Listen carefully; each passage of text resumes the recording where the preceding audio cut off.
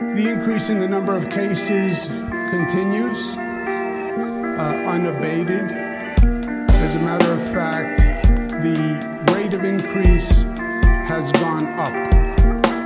One of the forecasters said to me, we were looking at a freight train coming across the country. We're now looking at a bullet train.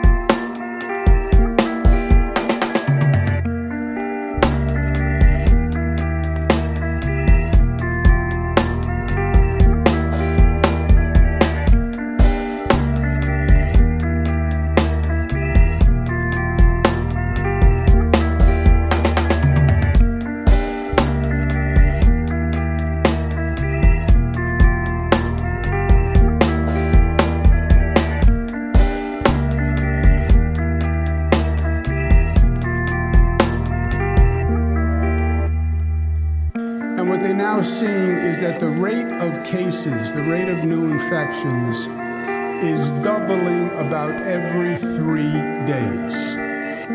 That is a dramatic increase in the rate of infection.